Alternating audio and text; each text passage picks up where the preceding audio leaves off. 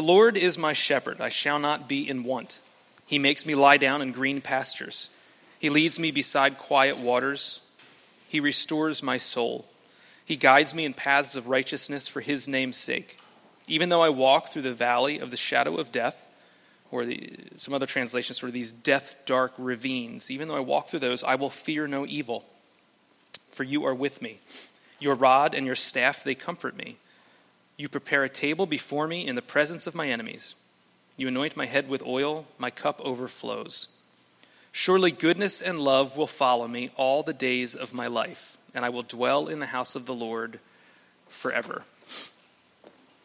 Last week we looked at how King David, the king of Israel, a warrior himself, writes this psalm, and he actually positions himself into the place of being a sheep. He says, "I am a sheep that is in need of a shepherd to guide me." He humbles himself to say that.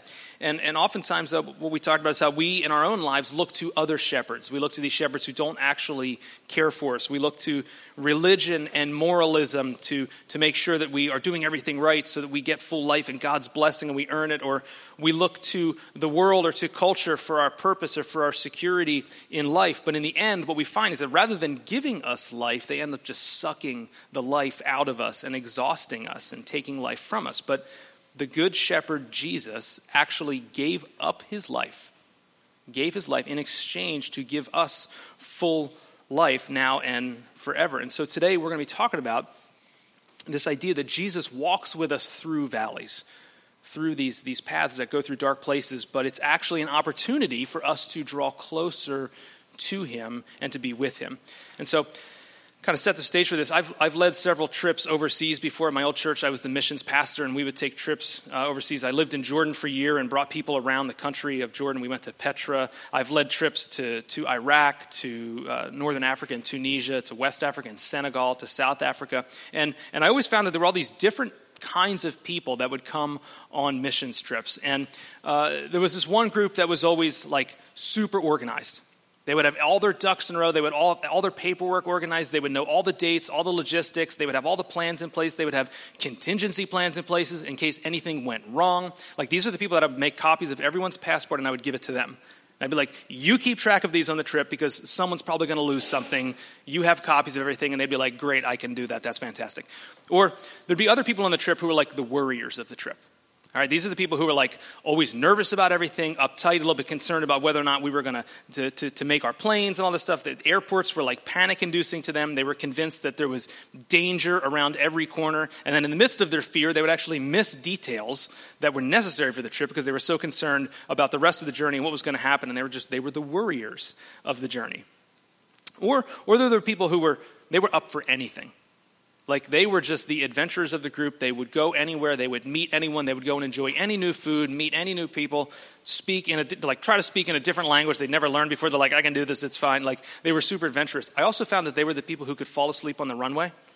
You met these people? Like, they're out in 10 minutes while you're taxiing, and I'm like, I can't sleep for 12 hours. And they're just out cold. They wake up and they're like, "Oh, we're there?" Like, they're these types of people. They're just up for anything. They're wanderers and they're fearless. And these are the people who are often the ones who aren't at the check-in when you need them to be there because they've wandered around in the airport somewhere. Anyway, they're the adventuring types who are out kind of trying to make their own path. So what about you? Like, what kind of journeyer are you? And I don't just mean on trips, but I mean in life. How are you going about your journey? Are you a planner? Trying to have everything in a row and all boxed up and sealed up so nothing can go wrong, and if it does, you've got a plan? Are you a worrier? Feel like, I'm a little bit anxious about life. I'm scared there's something around every corner that might come out and get me. Or you're the adventuring, wandering type who's like, I'm just trying new things. I'm making my life. Like, we're doing new things, and we're going to try all these, fantastic adventures. So what we're going to look at today is how different people kind of pursue this path with Jesus. I want to focus on verses 3 and 4 today in the text. But I kind of want to come away with kind of 3 things here. And don't worry, this is not a 3-point sermon in the classic sense. Right? There's just kind of 3 things I want to draw out of this text. The first is that God leads us for his glory and for our good. God leads us for our good and his glory. That it's not always a well-lit, easy path. It's just not. It's not always well-lit and easy. But the thing is that he is with us, that he is Emmanuel, God with us now and forever into eternity. And so in verse 3, kind of the second half of verse 3 and verse 4, David says this: "He guides me in paths of righteousness for his name's sake. Even though I walk through the valley of the shadow of death, I will fear no evil, for you are with me. Your rod and your staff, they comfort me." David's saying he guides me in paths of righteousness for his name's sake. He guides me in paths of righteousness for his name's sake. So last week we spent a considerable amount of time talking about what or who we give authority to guide us, to shepherd us. And I would argue, like I said earlier, that a lot of us give authority to bad shepherds to guide us, but a lot of us don't even really think about who we've given authority to. We don't even think about what we've asked to guide us or given permission to guide us. And life a lot of the time feels like when you get home from work or from a long trip, you pull up in the driveway and you're like, I don't even know how I got here. You ever had this experience? You're like, I don't even consciously remember getting here. How did this happen? Well, we do this in life sometimes. And what David is indicating here in this verse is that he is consciously, willingly, intentionally giving authority to God to guide him, to lead him, to shepherd him on the paths of life and go where God calls him to, because he wants to be with God. And he says that God calls him on these paths of righteousness. These paths of righteousness. And that seems like a big word, and a word like, what the heck does righteousness have to do with my everyday life in the valley? Like, paths of righteousness, what does this mean? Well, for lack of a better word, really what he's going after there is these paths of righteousness are actually paths of rightness. Paths of the right things, of fairness, of good judgment. It's not so much about paths of holiness. Often we think of the word righteous as like the righteous one, holy and righteous. And really what he's talking about here, though, is more about wise paths, or paths that in the long run lead to good things, that lead to long-term benefit. Which to me, that makes a bit more sense. Like that I can kind of grasp hold of for my everyday life. But we need to actually process this a little bit and think about this. Are you walking on paths of wisdom, paths of rightness with God? Again, I'm not saying you're perfect. I'm not saying you're super righteous and holy. But are you walking in the guidance and the wisdom of God? In his love and goodness and wisdom in your everyday lives, in your everyday decisions? Are you actually consciously trying to follow God and have him guide you? Or are you just ending up in the driveway of your life all the time like, I don't even know how I got here. I don't even know what has been happening with my life. I don't know how we've gotten to this point. Have you ever thought about where you've come from or where you're headed? See, a lot of time, sheep are like this. I'm reading this book about sheep and shepherding in the midst of this whole study on Psalm 23, and sheep are like this as well. They don't follow the shepherd all the time. They typically do one of two things. They have a natural tendency to stay put. They just want to stay right where they are, chew up the grass, stay right there, never leave. Or they have this proclivity to wander. They just want to go off on their own, pursue their own journey, pursue their own path, and go wherever they want. But either way, neither of which, staying put or wandering, is following the shepherd. It's doing what they want to do. And in this book, I was talking about shepherd looks at Psalm 23. Philip Keller, the author, says that a good shepherd will always keep his eye on the sheep and on the pasture. He will see what the sheep are eating and keep an eye on it and what they're consuming. And when they have grazed a spot for a little while, what he will do is say, okay, we need to move on. We need to move out of this spot for the sake of the pasture and for the sake of the sheep. We need to go to another place where we've scouted out for good food and clean water and all these things to eat and drink. You see, the shepherd wants their best. So he will push them a little bit to move into new territory. But like I said, what he says in this book is that a lot of time they will just sit right there. They will just stay in that same spot and they will gnaw at the grass. He said they will gnaw at the grass and they will paw at it until they're eating the roots down through the dirt rather than moving into new territory. And he said the other thing that happens is when they stay in the same spot for a while, what happens is predators start to get wind of where they're at, the paths that they're staying on all the time, and they will attack them in that spot. He says so it's for their good to move them on to new territory. When we lived in Jordan, anytime I've taken trips, if you've traveled abroad, especially in like sketchy places, the U.S. State Department will always tell you the same thing. If you're going to be there for a while, alter your paths. Don't keep going the same route back and forth to your destination, because if there's bad guys around who want to get you, kidnap you, mug you, they will get you when you keep going to the same path, taking the same path, going to the same place, doing the same thing. They say you have to alter what you do, which is like when you're raising a family in the Middle East, you remember this. Like you remember, don't keep doing the same thing because you will get picked off by bad guys of some sort. And so, but think about that. Like some of us are like this in life, right? Like we want to just stay in the same place. We want life to stay the same. We want people to stay the same. We want relationships to stay the same. We want the same, we don't have pews. We want the same pew at church every week. We want to sing the same songs. Like we don't want things to get messed up. And so we just want things to stay exactly where they are. And if we sense something is starting to change, like we're just like, no, I'm just going to gnaw at the roots to get everything out of this that I can. Like I don't want to go and do this new thing or go into new territory. But the shepherd knows that full life is found in walking paths of rightness into new territory. He knows what it takes to move you, to transform you. But then there's people on the other side of things. They don't stay put. They're not the people who want to sit and stay in the same place all the time. Some of us are like sheep that are constantly looking for new opportunities, constantly trying to make our own paths, constantly trying to provide for ourselves, to provide our own identity, to provide for what we need, and try to have this sense of adventure. And Keller says that often these sheep are the ones who wander off and end up like in a ditch somewhere because they've just been pursuing their own thing. They end up cast. It's called cast. They end up on their back, and they're so fat from eating all the food in one spot that they can't roll back over. Like, did you know that sheep can do this? Like, it's a ridiculous image. And the shepherd has to come and roll them back over and get them back on their way. But they go off and they wander. They get attacked by wild animals because they're off by themselves away from the shepherd.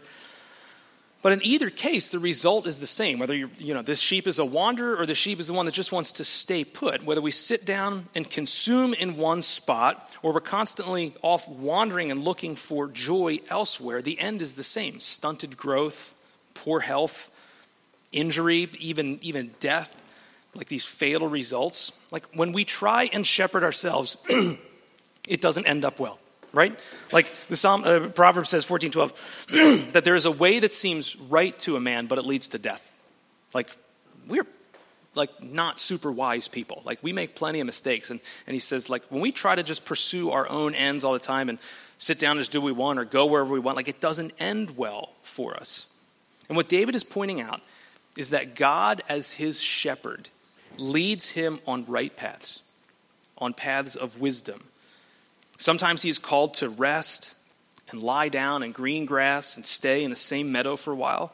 Other times he's called to strike out into new territory and to go to new places, to find new grass and new water. But in either case, it's God who's the shepherd who knows what David needs to have full life.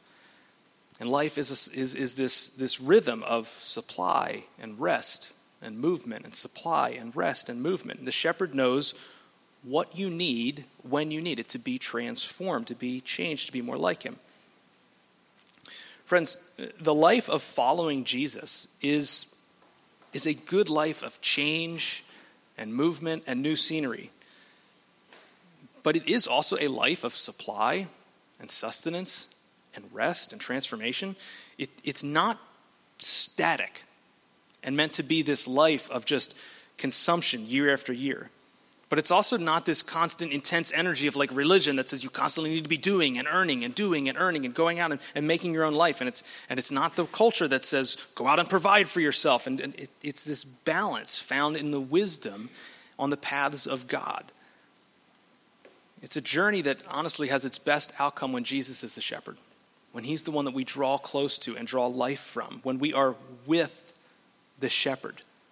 Friends, I have my kids memorizing this verse right now. I'm trying to memorize too, that Jesus says this is what eternal life is knowing God, is being with God, is knowing Jesus whom he has sent. Look at John 17. This is what he says eternal life is being with him on the paths of life.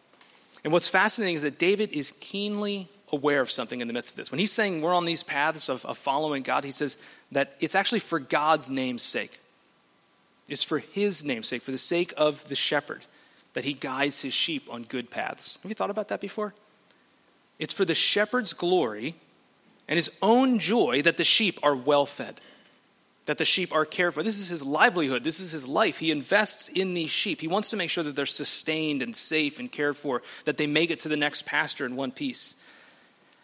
David's saying it's for his own good and for God's glory that God is leading him on paths of rightness, on these wise paths. But we'll cover a little bit more of that in a couple minutes. So does this mean then that it's always easy? Does it? No, right? I mean, it just doesn't work like that in life. It's like, no, it just doesn't go like that. Because David's saying, even though I walk through the valley of the shadow of death, I won't fear because you're with me. So great. Okay, Christian life is now walking through darkness with God. Fantastic. This is a great life. Well, I think there's something deeper here to it. It's about being with Jesus.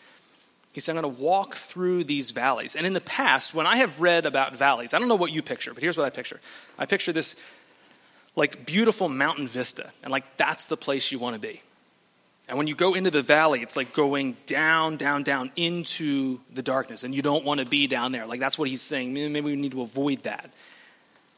But what Keller points out in this book on Psalm 23 is beautiful here for me. It's just a great picture of reality. He says that as the spring thaw starts to happen, as the snow starts to melt off the mountains, and when the warmth of summer is on the way, the shepherds will actually move their flocks from the lower areas up into the mountains. They will move them up into cooler weather where the grass is starting to grow, coming out from underneath the snow. You've seen this here in the valley when stuff starts to sprout out from under the snow. And he says that as the snow melts, the shepherd will lead his flocks up there. But here's the thing. It's a little bit further away. It's a little bit scary. It's away from the fenced-in area. It's away from the house. So they're going up into the mountains. But to get to this better eating, better grazing, cooler water, cooler temperatures in the hot summer months, it actually involves climbing up through these small ravines to get up there. It actually involves climbing up through a valley to get to this higher place. I don't know if you've ever done any, hiking or anything, but oftentimes you've seen that the surface of a mountain will be rocky and crumbly, but there will be these places in the middle where water is coming down and soil can grow and grass can grow, and there's some footholds there. And he says that's where he leads the sheep up through these valleys to get up into the safety or the higher place of the mountain where their better food and water is. So what he's pointing out is saying that the shepherd actually leads his sheep into these dark valleys, into these places to lead them up into more life-giving sustenance. A place that's, to get there, to go up through these valleys is a little bit frightening. It's in the shadow of the mountain. It's dark. It's not a place that they're used to down at the bottom, but it's a place that he has scoped out. It's a place that the shepherd has been before and knows where he is leading them into. And he knows what's on the other side. He knows what is up there is good for them. But it's here, it's in this marching up through the valley that staying close to the shepherd is of utmost importance. It's unfamiliar territory. It's scary territory. It's in the dark. It's not just stopping and consuming, and it's not just wandering on their own, but it's staying close to the shepherd to go up through this valley. Friends, Jesus promised us that we would have times like this. Do you know that that we would go through hard times, that we would go through dark places, these dark valleys that we need to climb through, times of difficulty. But what he told his disciples, he says, in the world you will have trouble, you will have trials, but take heart. What? I have overcome the world. I have overcome these trials. They exist. You will have them. I've overcome. I'm with you, leading you through this. We spend so much energy and time trying to avoid pain, trying to avoid struggle, going out on our own, or we just want to stay put. And Jesus is like, you're going to have them. Here's the good news. I've overcome them, and I'm with you in them. What Jesus promised us, what the greatness of God and the narrative of Scripture and his love points out over and over again is that we do not follow a God that is unacquainted with grief. We don't follow a God who's unacquainted with suffering and trial. We serve Jesus. We follow Jesus who understands the pain of the human journey and says, I have overcome it and I walk it with you. He has come out the other side of the valley victorious and in full life. He has scoped it out and knows what is up there for us and walks with us. There was this time when my wife Jess went away. I tell a lot of stories like this. Like, bad things happen when Jess goes away, okay? And so, like, next time I tell you she's going away, tell me don't do anything stupid. But there was this time where Jess went away, and I was like, you know what? The kids are like rammy. They're cooped up in the house. I'm going to take them for this little hike. And by where we used to live was called the Pine Barrens, New Jersey Pine Barrens. It's thousands of acres of just like scrub pine trees, sandy soil, pretty flat. No problem, right? I've been there before. And so I take the kids out on this walk, and I couldn't quite get my car to where I had wanted to actually walk into the woods, so I started earlier than I normally. I had been on this path before, but I was like, it'll be okay. All right, so this analogy is going to break down real quick because I'm a bad shepherd in this story, okay? But you'll get the point. They should have just been with their mother and it would have been safer. But anyway, so she's got a better sense of direction than me. Okay, all right, all that aside. So we go into the woods, right? And I'm bringing the kids on this path, and I'm like, okay, I know that this is going to end up at this one place. Let's just walk. I'm pretty sure it's this direction. I got totally lost. Like, I had no idea where I was. Like, at one point, I was making arrows in the sand in case we crossed back. Like my Bear Grylls was coming out. Like, if we come back this way, I'll know that we shouldn't be. We need to keep going in this direction, or if they need to come find us, there'll be arrows. Anyway, so we're walking, and we get to this place where the path was kind of narrow, and there was like this 8-foot-long puddle that was like deep, and the kids had no business walking through it. But all along the sides of us were briars that were like, chest high. And I couldn't send them through there. I couldn't make them walk through the water because it would have like trashed their shoes and clothing. So I'm like, all right, we have to keep going this way. So I think I put Owen on my shoulders and like just ripped through the thorns, like cut up his legs, cut up my arms, go through and get him to the other side. Jimmy, I'm like, I'm not doing this. And I literally put my hand under his butt and went, whoom, and I just like launched him over the puddle. And he's just like, and he made it. And it was fine. I don't know what I did with Abby. I think I probably carried her. I don't remember. But I was like, we can make this work. It was a really stupid thing to do. But we made it out. We made it out alive. And the kids should just stay with Jess and never go into the woods with me. But here's the question, right? Okay, I'm a bad shepherd. Like, the analogy doesn't totally hold true. But here's the question. I was with them on the journey. All right, I have a better sense of what needs to happen, how to stay safe, how to not panic. I had experience in these woods. I had a pretty good idea of how to get back to the car and how not to get lost. But here we were. Here's the question. Would they have been better without me? Now, don't answer that out loud. But would they have been better without me at like 8 years old, lost in the woods, right? Probably not, right? Like, this is probably not a good scene for them. This is how life is with Jesus as our shepherd. We so often want to avoid the dark valleys because they look scary. So we sit in the same spot and we consume and we consume and we consume. We end up gnawing on the roots, or we get picked off by the enemy. Or we decide to follow our own paths and we end up alone and scared and we end up getting picked off or injured. When maybe Jesus is actually walking with us through the valley. The valley could be a result of sin. I'm not saying every bad thing that happens, like this is God's. I'm just saying God walks with us through them. And it is better with him. So we draw close to him because he's been here before. He knows how to get out. He knows what it looks like to walk through it. We so often fix our eyes on these small feasts, on small plots of ground to sit down on and eat and consume. But our eyes should be on the hope of full restoration someday, of new creation, of what is ahead for us that we've only begun to taste some of now by the presence of Jesus in our lives. See, friends, the true feasting is found in Jesus, is found in following him wherever he leads.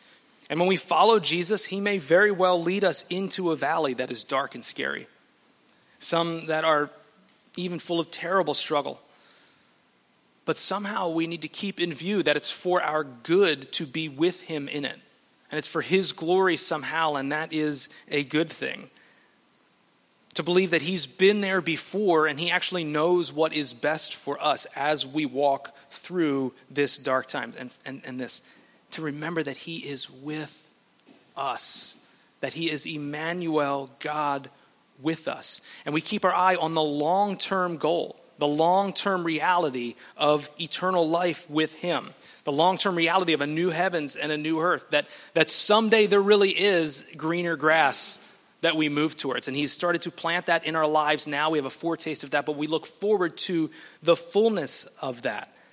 That this life is short. The pain is real. Okay, let me validate that for a second. Pain and struggle are real. It's not something that we just say, oh, well, just got to have faith and get over it. No, pain and struggle are real for Christians, and we need to believe that, but we need to believe that our present trials, the things we're going through, don't compare with future glory. Okay, that the present garbage that we have to walk through will someday pale in comparison to the goodness of new creation and eternity in Jesus' presence. That our inheritance in Jesus, as the writer in Hebrews says, is an unshakable kingdom that can't be taken away from us. So do we walk through dark times now? Yes, but it doesn't compare with the future glory of what is coming for us for those who are in Christ Jesus. Friends, this is one of the deepest mysteries of the Christian faith. And I don't find that any religion has an answer to this. I don't think anybody has an answer for what to do with the problem of evil and the problem of pain. But this is one of, to me, the deepest mysteries of the Christian faith as well. And religion will tell us, moralism will tell us, keep following the rules, keep behaving, and then maybe God won't get you. That's a little bit of the secret message behind religion and moralism. Just keep doing the right things, and then God just has to bless you. Read the book of Job. It's all over it. Or religion will say, well, you're in a bad spot right now. Clearly you must have been a sinner. You kind of deserved it. That's messed up. That's messed up. But the world, on the other hand, will say, yep, pain exists. You better run away. You better make your own path. Make yourself safe. You better find fun. You better find joy. You better carve out your own path and secure it for yourself. But the gospel is this, that somewhere in the pain and the suffering that Jesus leads us through, our closeness to him is our source of life and confidence, but it's also life itself. That knowing Jesus is life itself, and being with him is life itself. Friends, we get so caught up in trying to figure out why. Why do these bad things happen? Why is God allowing this to happen? And I've come to this place where I have two choices in this. And you might disagree with me about this, but I feel like I have two choices in this matter. I have to believe that God allows things to happen. That bad things come through God's hands before they get to us. And believe that God uses them eventually for my good and for his glory. Or I have to believe that God is powerless and can't do anything to stop them. I have to believe that God is either allowing this to happen and he knows and uses it for my good and his glory, or he's powerless and can't stop it. He's either powerful enough to allow it and loving enough to redeem it, or he is weak and powerless to stop it. This is the only logical place that I can come to. And so I look to Jesus and I see that he is loving enough to redeem the worst and powerful enough to overcome it. I have to look to Jesus to get even close to an understanding of what God is doing in the midst of hard times. Otherwise, I serve a powerless God. I don't like that answer. I see a loving, powerful God in Jesus. So I choose to believe that God knows exactly what he is doing in me, and he knows exactly what he's doing and the paths that he's leading me on, and that my paths lead to death. That my paths lead to an empty life, but his path leads to full life now and forever. And that full life is found in drawing close to the shepherd and closer to him. So how do we do that? How do we draw close to the shepherd, right? How do we draw close to the shepherd to walk with us through these valleys? Well, if you look at what David says there at the end, he says, your rod and your staff, they comfort me. Your rod and your staff, they comfort me. I'm walking through this valley with you. Your rod and staff, they comfort me. When you study shepherds, you see that they would use that rod to hit the sheep a little bit, kind of poke them and tell them go this direction over here. They would use it to comb through their wool to look for skin disease underneath. They would have them pass underneath the rod to count them, to see they know their sheep well. They would use the rod to inspect, to guide, to push. They'd use the staff. The staff is like the typical shepherd's crook, like that thing that we all have an image of, by the manger, right? This shepherd's hook. The shepherd's hook is a little bit more gentle. They would use it to lift up a baby lamb and give it to its mother. They would use the shepherd's crook to lift up a sheep that had fallen into a ditch and to pull it out. It's meant to be a little bit more comforting. If you study Scripture, you see that the word rod is actually used several times to indicate the Word of God. That the word of God is actually like this rod that guides us, that tells us where to go, that inspects us and says, you kind of got this thing going on in your spirit. Maybe this isn't the gospel here. Friends, we study the scripture not just to memorize verses which are good, not just to tell us about some rule book for life. We study scripture to find the gospel. We study this rod, this word of God, to be told about who we are and who God is. This is why we go to the word to draw close to Jesus. Or the staff, this idea of this gentle comforter, this gentle guide is more like the Holy Spirit. Jesus promised that he would send the guide. Remember, it's this Holy Spirit that comforts us, that walks us, that reminds us of the gospel, that draws us close to Jesus. So are you making time to study the word? Are you making time to listen to the Spirit, to have times of quiet, to say, Spirit, where are you leading me? What are you doing in me? And friends, are you walking with a flock of people, other sheep who are pointing you to the gospel? We so often surround ourselves with culture and Western thinking, or we surround ourselves with religion and moralism, and we tell ourselves this must be the right thing to do, and none of those are really pointing us to the gospel. Are you surrounding yourself with a community group, with friends, with other people who are helping disciple you, who are helping have faith for you when you can, when you're walking through the valley and believing for you and saying, here's who you are.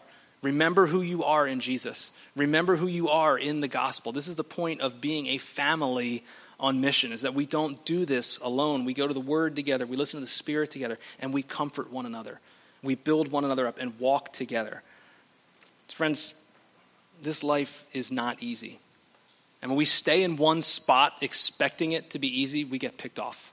We consume and we consume, and we find it empty. We find it empty. And the world tells us to carve out our own paths, go find your own joy, and we end up in a ditch. We end up empty as well. The Good Shepherd says, follow me. Follow me. I am with you always. I have been here before. I know what lies ahead. Stay with me. I'm leading you to a place of rest. Yes, the journey is uphill and through some dark ravines, but I will never leave you or forsake you. Don't be afraid. I'm with you. And he says, I do this for my joy and for yours. Abide with me, and I will abide with you. I will guide you in right paths. I will be with you forever. Friends, to be with Jesus through the dark times is the point. It is an opportunity. It's not some threat to say, well, just learn your lesson and get over it, or just push through it and you'll be okay. It's to be with Jesus. It's an opportunity to draw close to him in the midst of the darkness. So I don't know where you're at right now. I don't know if you're in a valley. I don't know if you're in struggle right now, but can I encourage you, keep walking.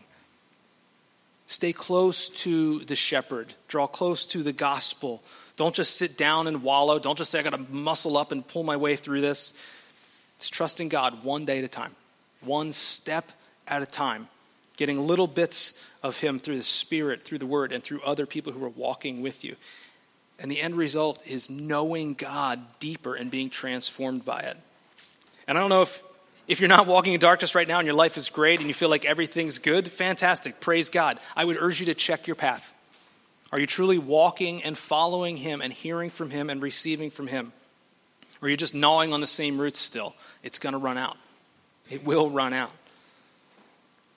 Are you truly following the shepherd that says, I'm the way, the truth, and the life? The shepherd that says, I am with you always. This is the point. This is our opportunity in the valley to walk with the shepherd and have it change our lives. Would you pray with me?